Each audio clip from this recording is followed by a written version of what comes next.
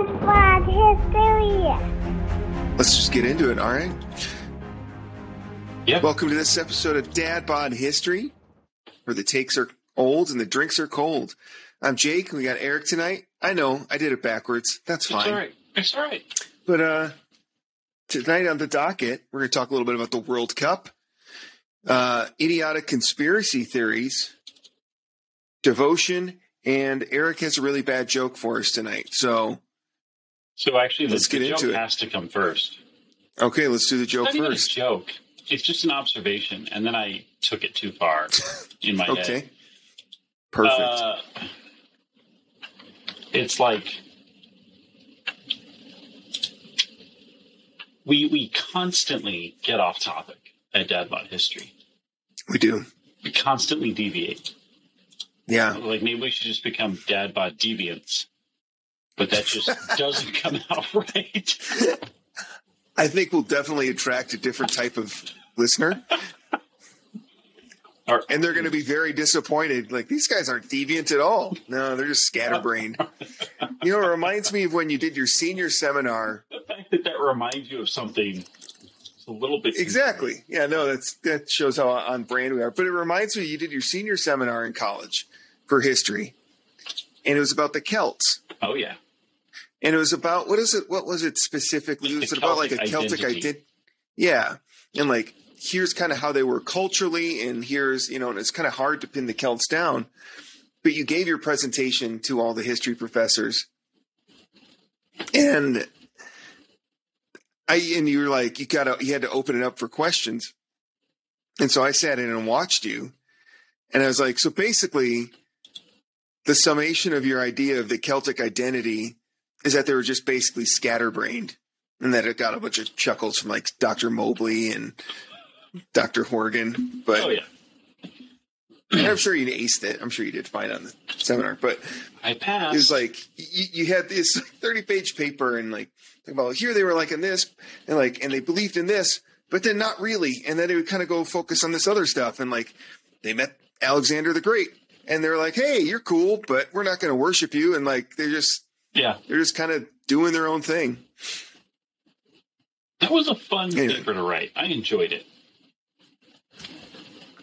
It was funny because I really enjoyed doing my senior seminar at Concordia. Like, it was, like you said, I don't know, it was fun, but it was really satisfying to like do history. Oh, yeah. Like, I have this question. Here's my hypothesis. Let's go research a bunch of stuff and then do a historiography and then draw conclusions from what we've researched and then present it and defend it. And like, that was really enjoyable for me to be able to stand on my own 2 feet basically and say, here's my thing. Here's the thing I've worked on for basically a year, and be able to, you know, defend it in front of a bunch of doctors and professors and kind of be acknowledged for that. That was a really satisfying moment in my education. Certainly. It was great. Yeah, I still remember like finishing that up and just being like, this paper is basically about this group of people that weren't a group of people. Yeah. We just lump them together because it's a little bit easier that way. Well, you know, it's funny. What was it? Dan Carlin, when he talked about Caesar's conquest of the Celts, and he's basically like, well, how can you define a Celt? And they're like, you can't, but you kind of know it when you see it. Like, you know what a Celt is, but you can't define a Celt, because he said they're not homogenous. They're not like the Romans, who were a very specific group of people that lived on the Italian peninsula. They shared some cultural traits across a massive area of land. Sure. And sea. They shared culture. And some like social kind of things that they did, but beyond that, it's like hard to pin them down. Yeah. I mean, the Iberian Celts were different than the, you know, Gallic Celts, which were different from the British Isle Celts, which were different from the Germanic Celts, and like And then you got the Scythians over there in Asia Minor, and they're all different, but they're all Celts, quote unquote, because they had these kind of similarities. Yeah. Yeah. Just, it was very Mostly they wore green top hats that had red hair and wanted to fight the Knicks. Yeah, exactly. That's it. And then, yeah, it's you got, high marks for that conclusion. Yeah. But as you're saying, we have deviated from whatever it was we were going to talk about. Off topic. Yeah, off topic, which is fine. I had sent.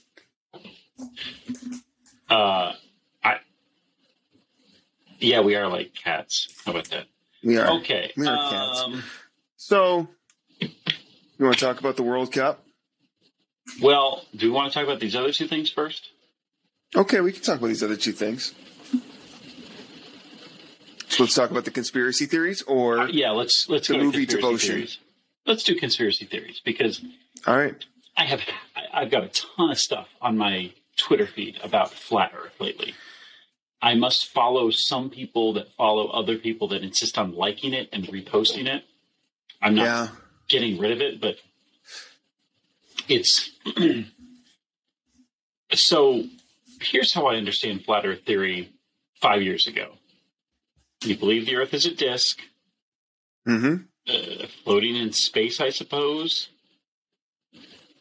and it's just resting on the turtle's back, which is resting on the four elephants, right? I don't know, but it has become something entirely different because everything I'd seen, and there's a great movie called Behind the Curve on Netflix.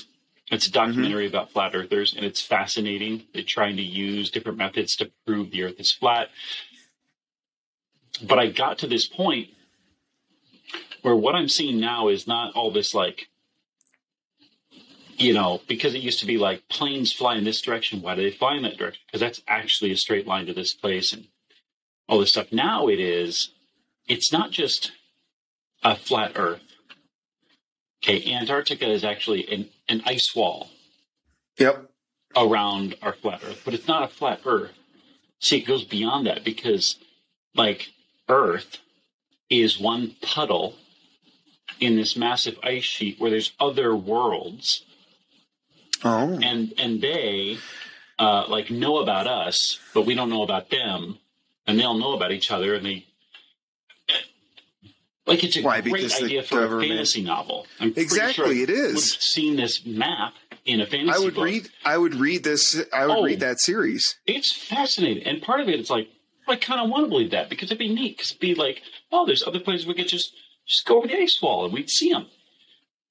Literally get in a puddle jumper and jump. Yeah. Over the ice. Yeah. But it's just so whacked out. Mm-hmm. I'm seeing people seriously post this stuff. I mean, your lack of any evidence is startling. Now, to be fair, as fair as I can be, I don't know that the moon is floating in space. I've been told, and I've seen it from my perspective, but I haven't gone out there and seen it. Yeah. So, and I don't know that, Buzz Aldrin and not Lance Armstrong, the other one. Neil Armstrong. He was going to do it, but he got busted for blood doping. So landed on the moon. I have it on pretty good evidence that they did, but I don't know, right? I know as much as I trust all of, people in authority. Mm-hmm. But it just, I can't wrap my mind around it because it's too fantastical. I guess I can't. The Wheel of Time is more believable as actual history than the idea of a flat Earth among all these other worlds in the puddles. Or Lord of the Rings and us being the fourth age of Middle Earth. That tracks to me better than these flat Earth conspiracy theories. We're but the it's also fourth age of Middle Earth and the first age of Wheel of Time. We can be both. Why not? Yeah, we're a crux age right now. Yeah. But it's like with the flat Earth conspiracy theory, I don't understand what the benefit is of proving the Earth is flat. Like, I don't understand what the goal is, other than saying, somehow proving the Earth is flat. Then what? Like, is there some great truth or technological discovery that's being hidden from us by this worldwide conspiracy that the Earth is in fact round and not flat? Like, or I think it has to do with power. Like, the Sure. conspiracy is not that the Earth is flat. The conspiracy Ultimately- is that somebody is controlling it and insisting and like telling us lies. yeah, and it's funny. Was it you or Jeff that sent us the video of Ron Funches saying, "I get that you don't want to believe in some conspiracies, don't believe in most conspiracies, but Yeah. not all." Like, there's no way the government's batting 1,000. Like, Yeah. and I agree with that. Like, I absolutely believe the United States government or governments across the world lie to their constituents and hide things, because that's what governments have done since governments have existed. And, Yeah. and sometimes those are for good reasons and sometimes they're for terrible reasons. But yeah, I believe the government hides things. I believe there's people in the government that form conspiracies to do things. I just don't think that conspiracies that the Earth is not round. I think those conspiracies are sadly a lot more mundane. And, and I think that's the thing that these conspiracy theorists like. To them, it's not sexy enough. And if it's not like literally the formation of the Earth within the solar system, it's like, well, but yeah, no, the government lies, but they aren't lying about that. And I think because you get so distracted about that, you're actually missing the stuff that they're actually being deceitful about. And again, the government hides information and lies about stuff all the time, especially during times of war or crisis. And sometimes that's for national security issues, but other times it may be far more insidious. But we're so distracted about whether or not the moon is real or we have a local sun that we aren't actually holding our representatives to account. Like, The fact it's that ridiculous. I'm like, wait, hold on. What is a local sun? That word has come into my vocabulary only this week.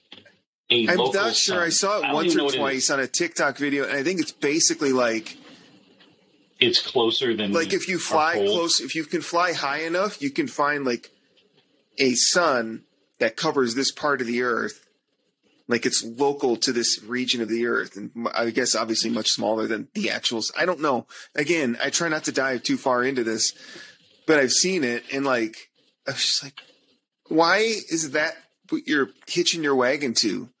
Like, why don't you go friggin' figure out Hunter Biden's laptop? That's far more important, and I don't buy that either. But like, there's plenty of like more grounded conspiracies that you can jump into, and like they may actually affect our day-to-day life. Flat Earth is not going to change my life. Even if somebody came out and proved it, I'd be like, okay, I got to go to work tomorrow. So does this change anything? I assume my job doesn't change unless I've been teaching round Earth. Exactly. But then you just change the word to flat. Yeah. Okay. Just scratch that out in the book. Most things still work the same. So yeah, it doesn't affect our life outside of one of the other piece of evidence that there's not actually satellites running the internet. It's all these underground cables. It's like, okay, it's probably also really much more cost effective to do that. Mm-hmm. But I don't see that as proof of anything. But yeah, no, they're right. What do I know? Satellites don't run our internet, except for maybe Starlink. But yeah, cables. It makes sense to have underground cables or transatlantic cables because they're cheaper and they're far more reliable. See, there you go. From an expert, right? Yeah. Someone. I'm an expert adjacent, but yeah. I mean, you don't Sure. point those cell phone towers. You don't point them up at the sky. No, honestly, it's so funny. Yeah, I mean, I suppose I could get into it, but no, your cell phone talks to the tower, and then the tower has a cable that runs to a switch, and then the switch distributes it across the country to whoever's on the other end. There you go. Don't call yourself expert adjacent ever again. Okay. Be better. Because I just perfectly described how the wireless network works. How the flat wireless network works. Shocker, the wireless network actually has a lot of wires. A lot of wires. Anyway, and then, well, and I wanted to talk about real quickly, because you posted that video kind of asking about the flat earth, but then you also posted it about the Holocaust and obviously Holocaust denial. And one of the people that replied on your TikTok said, I can't believe that people believe or deny the reality of the Holocaust. And they're just shocked that people believe that. And I know this is obviously this is a lot more serious and a lot more grave, because this conspiracy does have real world consequences. Because, like you said, and if you go to the Holocaust Museum's website, they say it is like the most documented event in history. There are just scads of documents, photos, testimonies, not only from victims, but from the perpetrators, the Nuremberg trials. The guards, and the people who happened upon the camps. Yeah. Like Eisenhower, he's like, we have to get footage of all of this. We have to document this. So it just boggles my mind. Like, you believe the Declaration of Independence was signed, but there was only, not even all, however many it was, 57, 37, 51, however many men who signed the Declaration of Independence, they weren't even all in the room at the same time. So yeah, those are the only witnesses to the signing of that document. We believe it happened. Yeah. Right? We believe the Gettysburg Address happened. There's only a few hundred people witnessed that. This happened in a way that hundreds of thousands of people experienced it and survived. More thousands of people perpetrated it, survived, and testified. And others happened upon it. Hundreds of thousands of others happened upon it and witnessed it and documented it. So now I think there's a couple things there. I think some people will argue, well, the 6 million figure isn't accurate. Okay. A, it's not exactly 6 million. I'll grant you that. B, saying it's maybe a few thousand less than 6 million and saying it's a few million less than 6 million, totally different things. Not to mention, even if it's only 1 million people, still goes in the category of bad, right? Like, yeah. So I begin to wonder why would you say the Holocaust didn't happen? What's the objective there? Why would somebody invent that story? Mm-hmm. And you might say, well, we get into that whole it's just the Zionists looking for pity, and it's like, okay, stop. Yeah, stop. That's not. But ultimately, that's it doesn't the root. A lot of this is that, and it seems to be gaining steam for whatever reason in recent years. But it's like this idea, and I think that's the thing, is Holocaust denial is not a new phenomenon. They were doing it during the Holocaust. The Germans were, like it says, in 1942 to 44, they were destroying records. They were destroying evidence of mass graves in Belzec, Sobibor, and Treblinka. They were, covering up the evidence that they were committing this atrocity. And that was during the war. But even very shortly after the war, in 1955, Willis Carto, and this is from the Holocaust Encyclopedia at the United States Holocaust Memorial. And it says 1955, Willis Carto formed a group called the Liberty Lobby, which existed until 2001. They were advocating for a quote-unquote racially pure United States, and they were blaming Jewish people for all the problems facing the U.S. and the world. And they were kind of one of the first groups, at least in America, to advocate that the Holocaust was, fabricated or, at a bare minimum, exaggerated, I guess, for for some nefarious purpose. But this continues. I mean, throughout the 50s, 60s, 70s, 80s, I mean, there's just continual, Jean-Marie Le Pen, the father of Marie Le Pen. Le Pen, who just ran for president in France. He was a Holocaust denier. Like, this stuff has existed ever since the Holocaust has happened, but now it seems to be gaining steam, and it's like there's real world implications there. So I think because gaining steam, what I think is happening is that it's getting.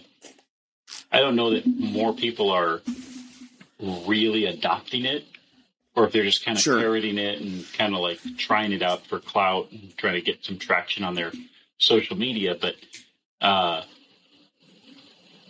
it's clearly louder, right? Like the social media landscape allows people to put these ideas out there and just blast them. Yeah. Right? You don't have to go through a publisher. You don't have to it's far more prominent. Yeah. So it's just, I think it's appearing more. And then we have some people in the and that I'm going to have to get up in a second and show you. There's some people in kind of our like zeitgeist that have a loud voice that are saying some wild things. And it's kind of making other people or allowing other people to speak more freely, maybe emboldening them to speak in this like way and saying things that are anti-Semitic. It's just odd at the moment that this would be the thing. Odd, but it's also, it's kind of upsetting. And I think obviously in the past week, probably the biggest name is Ye or Kanye, going on all those interviews and saying like there's things about Hitler that apparently he thinks are great and respected. And it's like, you are, by doing that, whether it's just for clout or he's playing some big practical joke on us that we're not aware of, it's like that sort of talk makes it easy for the casual racism that people perpetrate on Jewish people throughout the world to say, well, it's, the Holocaust or Hitler wasn't that bad or the Holocaust wasn't real. And it was, and then you take that farther, and a lot of these Holocaust deniers that are mentioned, they take that to the next step, that it's Zionists or it's the Jews were secretly doing this to, control the world. And then you get into that, it seems ridiculous, but for enough people, they can take that, I guess, intuitive leap and say, well, yeah, maybe the Jewish people are pulling the strings. There are a lot of Jewish people in Hollywood and there's a lot of Jewish people in banks. And so maybe they are orchestrating all this from behind the scenes. And then it's easy for, some young boy like myself. And when I was a kid and young man, I would say things that were, absolutely were anti-Semitic. And I didn't really understand why I said them other than my friends would say things that were anti-Semitic, so I did. And a lot of that it's not even, I don't even know if I was aware of it or understood why I was saying these things, but a lot of that's based in this rhetoric that gets thrown about and then just kind of ignored and like, yeah, but that's ridiculous. Yeah. It's just an odd thing to be happening 75 years later. Yeah. Like, this thing didn't happen. It's like, why? Why that? And also the anti-Semitism, which just seems... It's hard to pin it down, I think. Because it's like, well, can you criticize the government of Israel? Or is that anti-Semitic? There's some people that say, if you are speaking against the government of Israel, you're being anti-Semitic. Well, no, that's not true. You can criticize the government. Yeah, absolutely. You're saying, if you're criticizing a people, it gets a little bit murkier. Because, we're going to get to the World Cup, but like I sit here and say, I think what the Qataris are doing at the World Cup is wrong. What I really mean is the people in Government power in of Qatar. and the people who are really wealthy. So, the average person that lives in Qatar was suffering to build this World Cup. You know, they're not the ones to blame. But they weren't Qatari. That's the thing. They were like, that's true. There are a lot of them Pakistani were or forced Indian immigrants or Indonesian. So they weren't even Qatari. So it's difficult to criticize a group when you mean to criticize those in power of that group. Sure. The problem is... Yeah, and there's absolutely things that you can look at the government of Israel and has somehow empowered those in power. Right? Like, I think we'd say it would be fair to criticize anyone living in the South during the Civil War. Sure. To a certain extent. Right? So are they all complicit? Truly complicit? Because that's painting with the same size brush. And maybe that's the thing is with Israel and the Jewish diaspora is that for the longest time, the Jewish people did not have a home and were able to form a national government. They were always spread across much of Europe and North Africa and Asia. And as a result, their lack of a nation state is probably what subjected them. You know, anytime there was a problem in Italy, it was the Jewish people's fault. Or when the Black Plague rolled through Europe, well, it's because of the Jewish people. You know, and now it's documented. This anytime something bad was going on in a lot of these countries, immediately, let's blame the Jewish people for it. Because they're there, they aren't, you know. And then it's also, they were forced into ghettos and like in Italy and Venice, they were forced into banks. Among Jewish groups throughout history, this is true of other groups where they tend to not assimilate. And they do that on purpose, and I think that's fine. But if you're not going to fully assimilate into a society and you are going to set yourself apart for whatever reason, again, I think that's good for people to hang on to culture. Sure. It also sets you apart and it makes you more susceptible to being targeted, right? Like, you're different. Yeah. You always look for the other thing to say that's different enough that I can blame it. Yeah, no, that's true. And I mean, I think you can look like, again, you know, in Italy or Venice specifically, people that were of Jewish descent were forced to live in ghettos and they were only allowed certain professions, a lot of those professions being money lending because the Pope said Christians can't lend money for interest. But there's a loophole. Jewish people can. So then Jewish people became money lenders because those were one of the few jobs that they were allowed to pursue.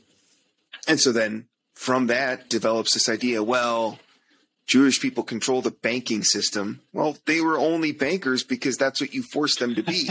It's the same thing with Hollywood. Like, you know, there's a lot of people in Hollywood that are Jewish, that are executives and owners of these studios. And people say, well, see, they control Hollywood. It's like, well, the only reason they were there is because in the late 1800s, early 1900s, the only jobs they could have were like in vaudeville. And so they just became really successful at vaudeville and Broadway. And then when that moved to Hollywood, they moved to Hollywood with it. And that's why, like, so it's just interesting to see how these thoughts develop. Like, why are so many Jewish people bankers or in Hollywood? Well, because they were forced there by the people in power in the country they lived. Well, and when they became successful, they were stigmatized for that as well. I don't want to speak for the Jewish people, but I'm going to. Okay. Okay. I mean, I'm sure it's really fine. How many Orthodox Jews are running banks? How many Orthodox Jews are running Hollywood? Like, these are not. Oh, that's true. Yeah, probably not many. You know, these are not your like 700 Club style Jews running these things. It's just it's not what it's like presented as, this nefarious thing. It's just people through a variety of means and methods and circumstances ending up in a position where they feel they're contributing. Yeah. Although and I don't know. Again, what you alluded to though is really interesting because again, like when we were mentioning the Celts, like there is no just one type of Celt. Right. There's a wide variety of people groups, and yeah, they have these similar identities, but they're still very, very different. And the same thing goes for Jewish people and people of Semitic heritage.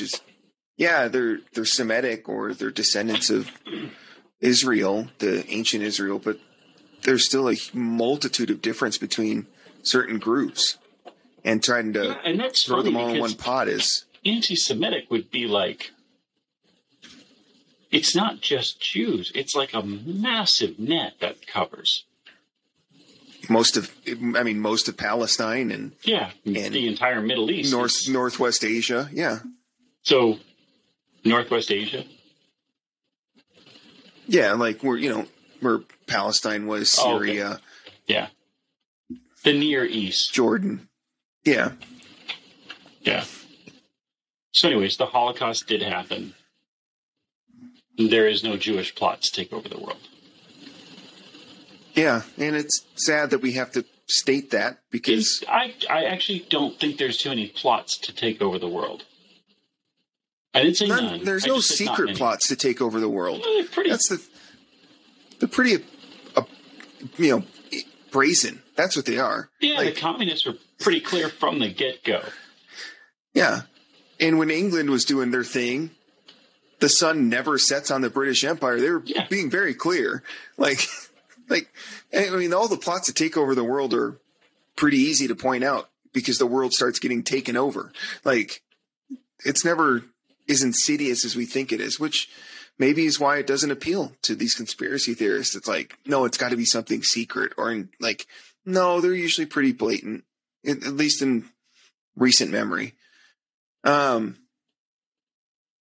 Okay, so let's take a hard right turn into the World Cup. Oh, I want to talk about Devotion, though. Oh, yeah. I really do. I went and saw that That's film the movie tonight. about the fighter pilot, right? Yeah. I took Owen to see it tonight. Okay. And it is a box office bomb, apparently. It's like made $20 million, maybe, out of a budget of $90 million. And that is an absolute atrocity. Like, that really bums me out because it was a good film. Yeah. And Jonathan Majors plays Jesse Brown, who is the pilot who's kind of featured in the film. Glenn Powell plays Thomas Hudner, who won the Medal of Honor for his action. And it's about these pilots who were flying the F-4U Corsairs during the Korean War. And, Jesse Brown is the first African-American naval aviator to graduate. And, in this kind of film, I think it's easy for them to get very preachy about race. Mm-hmm. And they didn't. It was just there. And it was so well done. I thought it was really well done. Like, I really enjoyed the development of his character with his wife and kind of like why he was doing what he was doing. There were some really hard scenes, especially with him just kind of like playing through all the things that he's been told in his life that he couldn't do. But it was a good movie. And there's a moment at the end when Thomas Hudner is receiving the Medal of Honor. And essentially what he did is Jesse Brown's plane was shot. And he had to crash land it, because the engine locked up. So he crash landed on this mountain. and Thomas Hudner, flying with the rest of their sortie, was like, I have to go down there because I can't see him moving in the plane. We see him moving, but he's not getting out. So Hudner crashed his plane. And his wingman, Jesse Brown, his legs were pinned in the airplane, so he couldn't get him out. Search and rescue showed up, and by that time he had died. So Thomas Hudner received the Medal of Honor for basically crashing his plane to try to rescue him. And what ends up happening is that the rest of the sortie, the rest of the pilots had to go basically destroy both airplanes. So that they wouldn't so get the enemy taken. couldn't get the... Yeah. And I guess even into the past few years, Thomas Hudner has still been trying to get back to North Korea to retrieve Jesse Brown's remains. But he received the Medal of Honor. So at the end of the film, my son is asking me, he says, what's that medal? And then I have to lean over with my voice not quite working and say, well, that's a Congressional Medal of Honor. Mm-hmm. Big gulp. And he says, well, why are they giving that to him? Because of what he did to try to save his friend. And I'm trying to do this through that emotional part of the film. Really good movie. I really enjoyed it. The person who was in charge of creating all of the airplane shots and everything was the same person who worked on Top Gun Maverick. Okay. So they used a lot of real airplanes for this. I really enjoyed it. It was good. That's awesome, man. Good story. It's interesting because you said it was the Korean War, right? Mm-hmm. It's kind of a forgotten war. Yeah. The Forgotten War? Yeah. And literally. This was very early on in the war. This was in 1950. So right at the outset. In fact, it was today, December 4th, 1950, that he died. Oh, wow. Yeah. It's cool to see movies like that about Korea because we just don't make movies we make a ton of movies about World War II. Yeah. A lot of movies about Vietnam, even World War I. But outside of the show MASH, we don't we don't adapt the Korean War. And the men and women that were there were just as heroic and brave as any other theater America's been in. I'm meaning to get into it a little bit more because there is a lot of really good stories out of that. Like Sergeant Reckless, the horse, comes out of that. Yeah. Obviously, MASH, which ran longer than the war did. By 6 years. I want to just watch it. Just watch the show because I've never really watched it. I watched it all the time when I was a kid. My dad would have it on every night when it was on. And ba-da-da-da-da-da. Yeah. Do you know what the lyrics are to that song? No. The title of the song is Suicide is Painless. Oh, jeez. And the lyrics are, suicide is painless. It brings on many changes. Like in the movie MASH, the lyrics are actually sung. Recited. It's just weird because the music doesn't sound like that's what the song is, but it's dark. And Jeff has mentioned that to me before. Nathan Hale's books, Hazardous Tales, there's one called Cold War Correspondent. It's about the first female war correspondent was in Korea. Oh. And basically they would take planes from their bureaus in Japan to wherever in South Korea, and then they go do their reporting, and then they get out back to Japan to send the briefs back, send their articles back. So, yeah, it's a fascinating war. It went back and forth, right? So early on, the North Koreans crossed the border in November of 1950, October, somewhere around then. I think they made it all the way to Busan. Oh, all the way to the southern tip. Well, that's what Busan is. It's the southernmost. Yeah, that's where they held out. And then the UN, invaded at oh my gosh. So they invaded on the west coast of South Korea later on and like cut the North Korean lines in half. Yeah, the Pusan perimeter. And then it was the Incheon.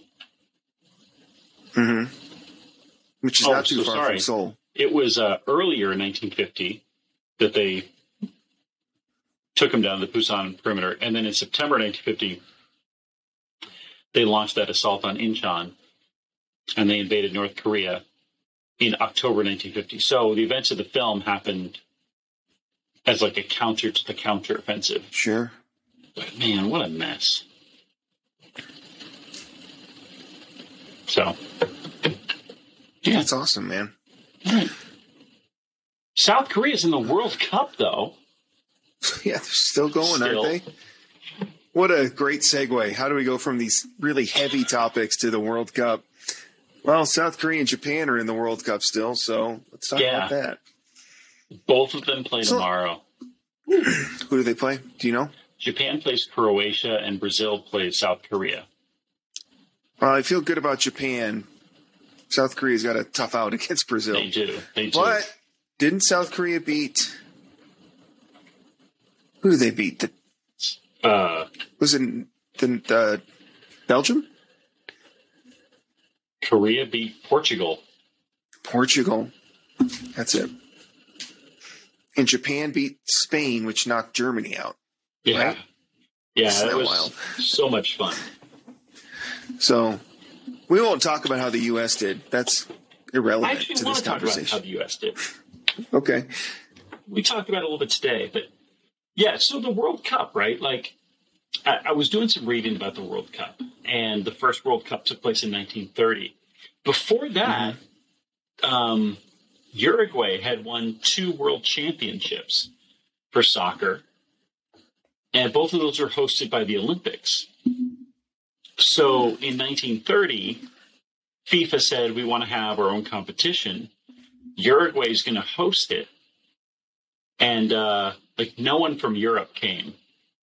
They were like unwilling. That was kind of a common trend during those first couple. Came, but a lot. I think there's only 4 European countries, and usually it was. And I think and I think conversely, when it was held in Europe, a lot of the South American teams wouldn't make the trip to Europe because they had to travel. So coming to Uruguay, it was like Germany, Romania, and like Yugoslavia came to the 1930 World Cup, as did the U.S. And the U.S. and we trounced some people in that 1930 World Cup.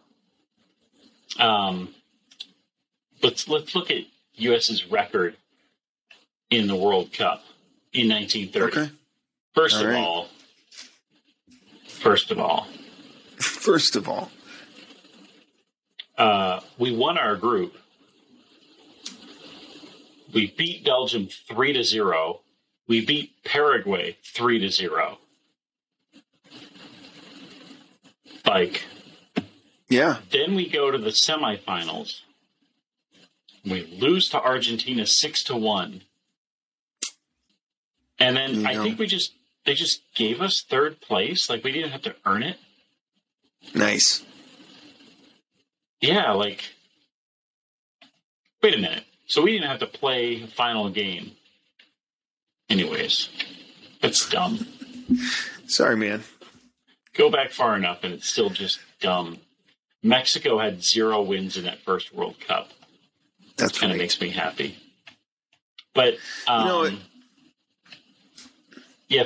and the IOC got in a spat about soccer later on to the point that FIFA no longer sponsored soccer in the Olympics because they were arguing. Which international sport government or governing body is more corrupt, the IOC or FIFA? Oh, the IOC. Only because they have something going on every 2 years. Yeah. I think pretty corrupt. FIFA's pretty bad. What was the guy's name that was the head of FIFA forever and that Sepp oversaw Blatter. the Sepp Blatter? That guy. Oh, Yeah. I don't know if FIFA as a whole is more corrupt, but he was bad with how he handled the bid to giving the World Cup to Qatar. But remember, you it knew was from a the joint moment it bid. happened. It was a joint session. So they chose 2018 and 2022 at the same time. Mm-hmm. And so one went Because to I remember, Russia. because we were watching it, because we were good teachers, we were watching it being Gosh, during I our was classes. So frustrated. And we were like, all right, we know we're not getting 2018 because that's going to go to Russia. We should be getting 2022. And then Qatar out of nowhere. And we're like, well, the fix is in. I think I felt the same way. I had the same gut reaction to that as I did when in 2018 the United States failed to qualify for the World Cup. Like the night that game happened, Mm-hmm. I was just pit in my stomach. Yeah. And I think, although giving it to Russia looks real bad now and in 2018 and Qatar is not much better, but it's just a matter of, and I understand the goal because you don't want it to just be in Europe or the United States. And I totally understand that because it is a world competition. But why not South Korea? Why not Japan? There's other countries. South America's always down to host a World Cup. There's plenty of other countries that you can award a World Cup to that are just not so brazenly corrupt. And also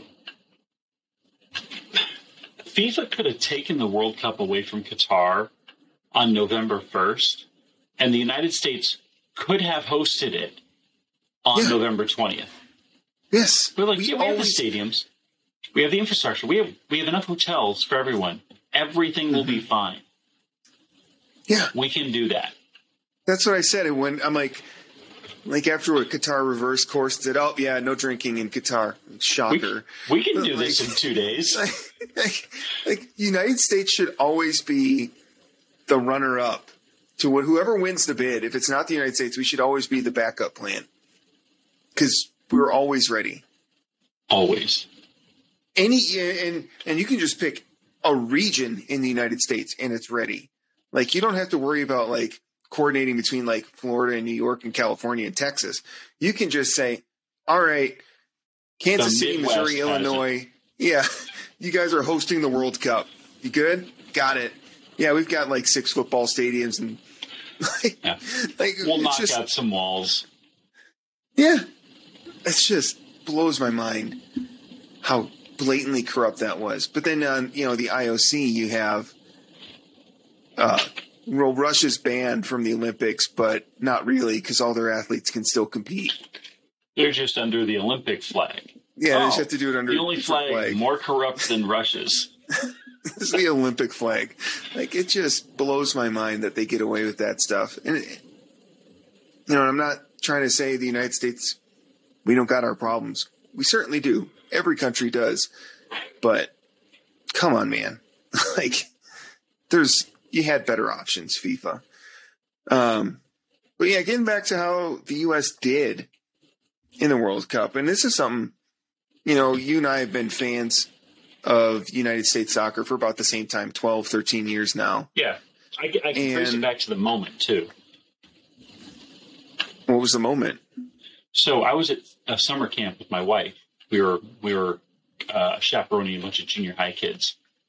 Mm-hmm. And I woke up in the morning and I go to the cabin where all the adults kind of meet beforehand. And I pull up on my phone. It was 2009. I don't know. Basically, I had seen that in the Confederations Cup, the 2009 Confederations Cup, and here's another beef I have. The Confederations Cup was a competition that FIFA put on the year before the World Cup at the host. It's kind of a tune-up. Kind of a tune-up to how are you going to run this thing. And basically it had 8 competitors, one from each confederation, as well as a previous World Cup winner. And then so you had your one from each confederation plus whoever had the championship from the previous year. And it was 2 groups of 4, top 2 move on. So it's a small competition, but you play games. Yeah. So the U.S. Goes into this competition and they lose to Italy 1-3. And then they lose to Brazil 3-0. Mm-hmm. So the U.S. has 0 points. They're down 5 goals. And they play Egypt. And for whatever reason, the U.S. beats Egypt 3-0. But Brazil beats Italy 3-0. And that puts U.S. in the second position. Because Brazil had 9 points. They beat everybody. The U.S. had 3. Italy had 3. Egypt had 3. The difference was the goal differential between U.S. and Italy was still -2. The U.S. had scored 1 more goal than Italy in the whole thing. So it put the U.S. through. The United States plays Spain on June 24th. And this is the moment that I became a fan. Because I pulled this up on my phone. I see, they got through. On the 24th of June, they beat Spain 2-0. Mm-hmm. And I'm like, it's on. So when we get back from camp, I watched the Brazil game to the final. Mm-hmm. And the U.S. goes up 2-0 on Brazil in the first half. Mm. And in the second half, Brazil scores 3 goals. Yep. But from that moment, I was in. And I think the following summer, South Africa 2010 was a ton of fun because 2 things were happening. One is my house was getting my condo was getting renovated because we had mold in the wall. But so fun. But 4 of those days, we met. What was the name of that bar we went to? I don't remember. It wasn't Fibber McGee's. It was I don't remember. It was off Arizona. No. It's past Arizona. I don't know. Anyway, I don't remember. But we met there for those games. Every game, we go there in the morning, have breakfast, have a couple pints. You drank Dr. Pepper like it was going out of business. Oh my gosh. It was like Dr. Pepper in the morning. This is amazing. And when was it against Ghana that we scored and we made it out of the group stage? No, that was Algeria. That was Landon Donovan's life. Landon Donovan scored it, and it was it in stoppage time? It was real close. It was either before stoppage or it was during stoppage. But he scored that. He runs to the corner, takes shirt off, screams. I'm we were 90 plus crazy. 1 minutes. Yeah. And there was those England fans that have been harassing us every game that we went to and scored. And I picked the guy up and gave him a hug, and he's like, "Okay, mate." That was it for me. Tied England. We tied Slovenia. Yep. And then we beat Algeria. Yep. And then we went on we were robbed. That was in the game extra time against Ghana. And my favorite moment, I said that to Jeff, a core memory of Jeff, top 5 moment, is we're in that bar and a lot of people have showed up at this point, right? The first few games, there was a couple of games where the bar wasn't that full. The England game, it was big. The Petersons were there. Anytime England played, it was packed. But the other games were a little less so. But that Ghana game, it was packed. And then when we lost it, Jeff gets up and this game is stupid. Is there a baseball game on? Yep. So, and what's great about the next round, Ghana played Uruguay. And that's the game where Ghana had a shot on goal, and I don't think it was Suarez, but it was a Uruguayan player, put his hand up and just hit the ball. Oh, that handball. Red carded. Yep. But then Ghana goes up for the penalty kick, and it gets saved. So Ghana was just furious that, like, I mean, yeah, I think it was Suarez. It was Luis Suarez. Yeah, I'm pretty sure it was. But and all that to say, like, that's when, for me, when U.S. soccer is like, I love watching this now. But the same thing, every World Cup that we've been in since I've started watching, we've always had pretty solid defense. We just can't score goals. Like, and that's what bit us this time. Like, although they allowed 3 goals, but the reason they allowed 3 goals is because they couldn't put pressure on and score their own. Like, you have to have the ability to put the ball in the net. And the United States, just, at least in the World Cup, they just struggle with it. Like, they just can't do it the way the top level European and South American teams do. And until we figure that out, it's our fates aren't really going to change much. Although these guys are fun to watch. 6 yellow cards in that game. And a red card in that Uruguay-Ghana game. Yeah. And Suarez got that red card in the 120th minute. Oh, so they were in extra time. Is that it? Yeah. Wow. Anyway, that's all. I still love watching it. Oh my gosh. But it's so much fun. And so, what was the team that played Friday? I don't know. Might have been Thursday. No, Friday. This was really cool. The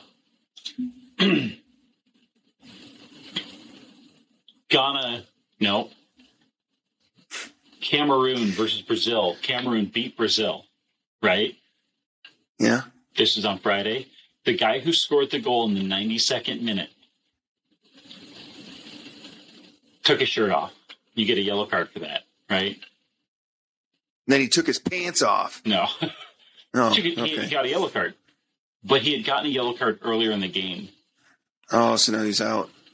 So he was out. But they weren't going through. But it was funny because the ref came over to him and he kind of like shook his hand, gave him the yellow card, gave him the red card, and the guy like walked off like, yeah, that's fine. I scored against Brazil. We beat Brazil. Beat Brazil. Yeah. I'll take that red card and put it in a frame. Yeah.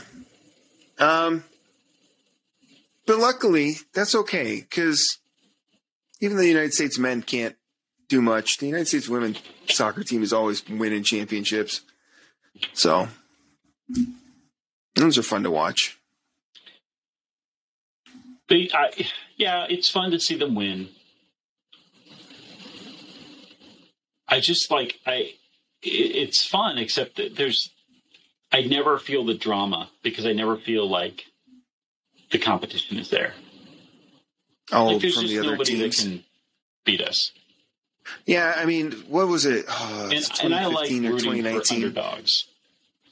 The Brazil match was really fun to watch, where they had to beat Marta basically by herself. But that one was fun.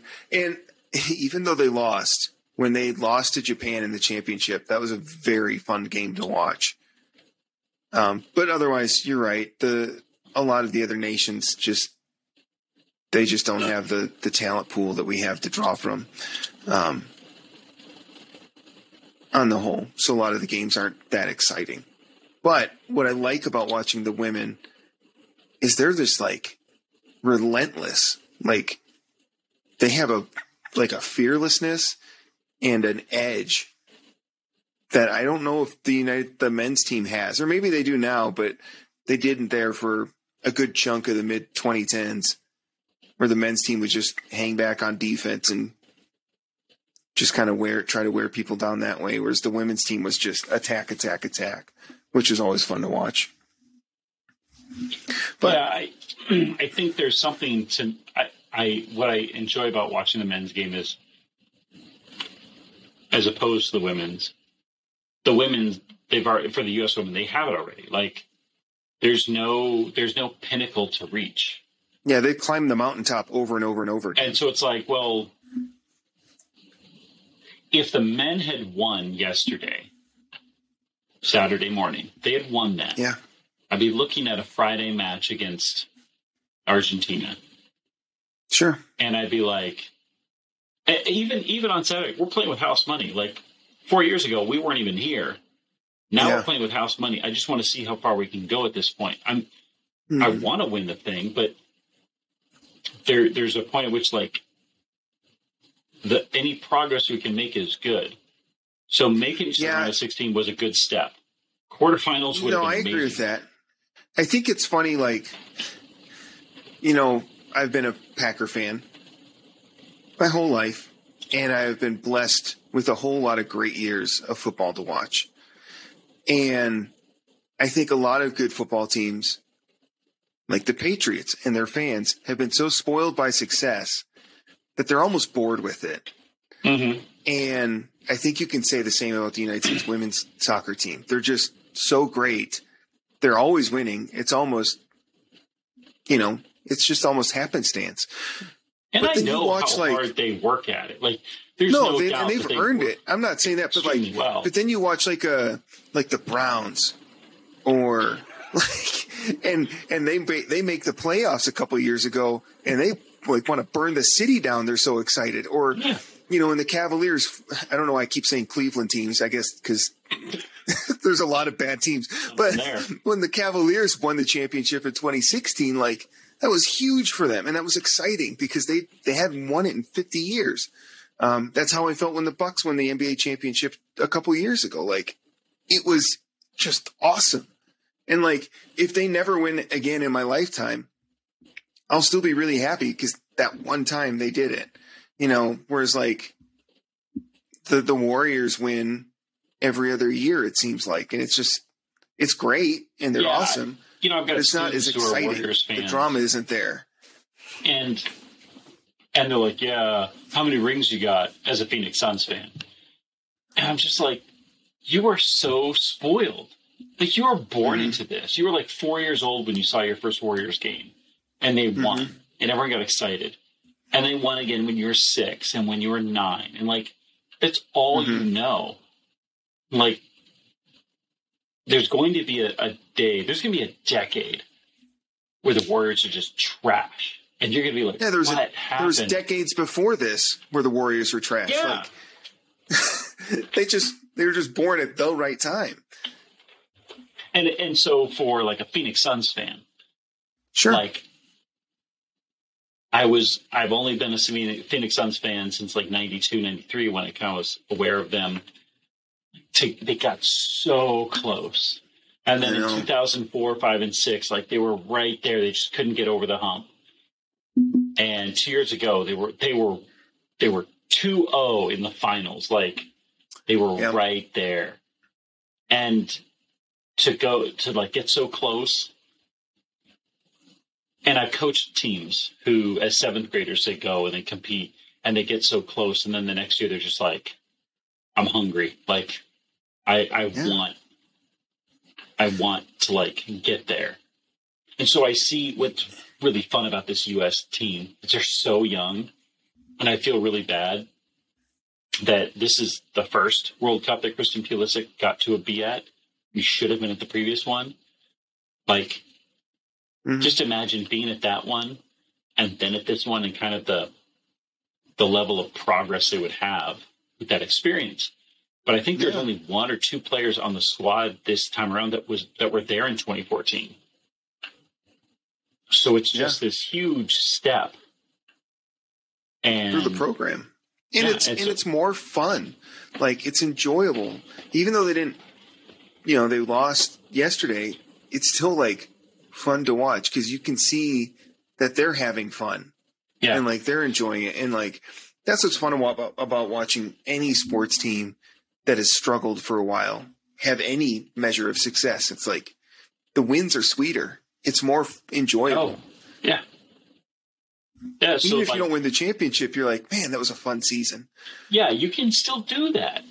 And I've done that as a coach with teams I've coached. I've gotten so close and been like, man, that was a fun season. I know we lost the last game, but I'll take it. And, Yeah. Kind of enjoying that ride. It's fun, although there's a certain level of anxiety following the Vikings right now because they're doing great. But I'm just waiting for the other shoe to drop, right? I'm waiting for the missed field goal. I'm waiting for the overtime interception. And I'll tell you this, conversely, it's actually been really relaxing to be a Packers fan right now because for the first time in 30 years, I'm like, well, I don't have to worry about the playoffs. I can just enjoy watching football again. Like, it's actually really refreshing. Yeah, Aaron Rodgers seems not that I want to do it too. Yeah, not that I want to do it for a decade or two, but yeah, this year has been nice. Like, I'm done with Aaron Rodgers. I'm okay kind of scratching the season off. And like, it's fun just watching the Vikings do well or the Cowboys do well because Mike McCarthy, the former Packers coach, is succeeding down. Like, that's fun to watch. And there's a lot of football teams to see when the Cardinals will fire their head coach. That's always an exciting time of the year. Like, I don't know. It's just like we get so, and this is kind of getting off topic, but we get so wrapped up in, well, they didn't win the championship. They didn't win the Super Bowl. They didn't win the World Cup. It's like, yeah, but man, what a ride. Like, if you can't enjoy the ride, even if you do win the championship, it's not going to be as sweet as if you just kind of just gone with the flow. Like, I'm not out there playing. I don't have any pressure. Like, just enjoy it. And for the players, it's different, but chill out, fans. Yeah. So.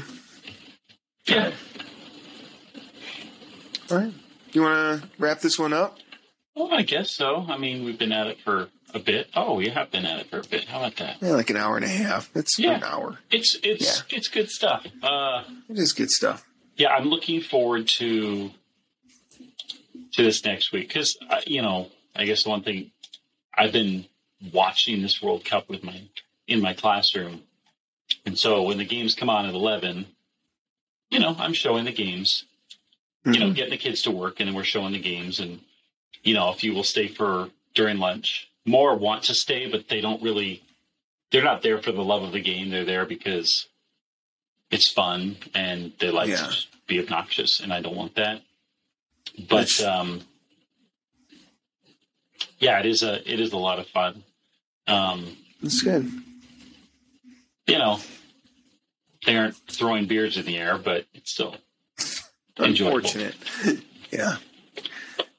All right. And I have students who are fans, like big fans of some of these players or countries, and that makes it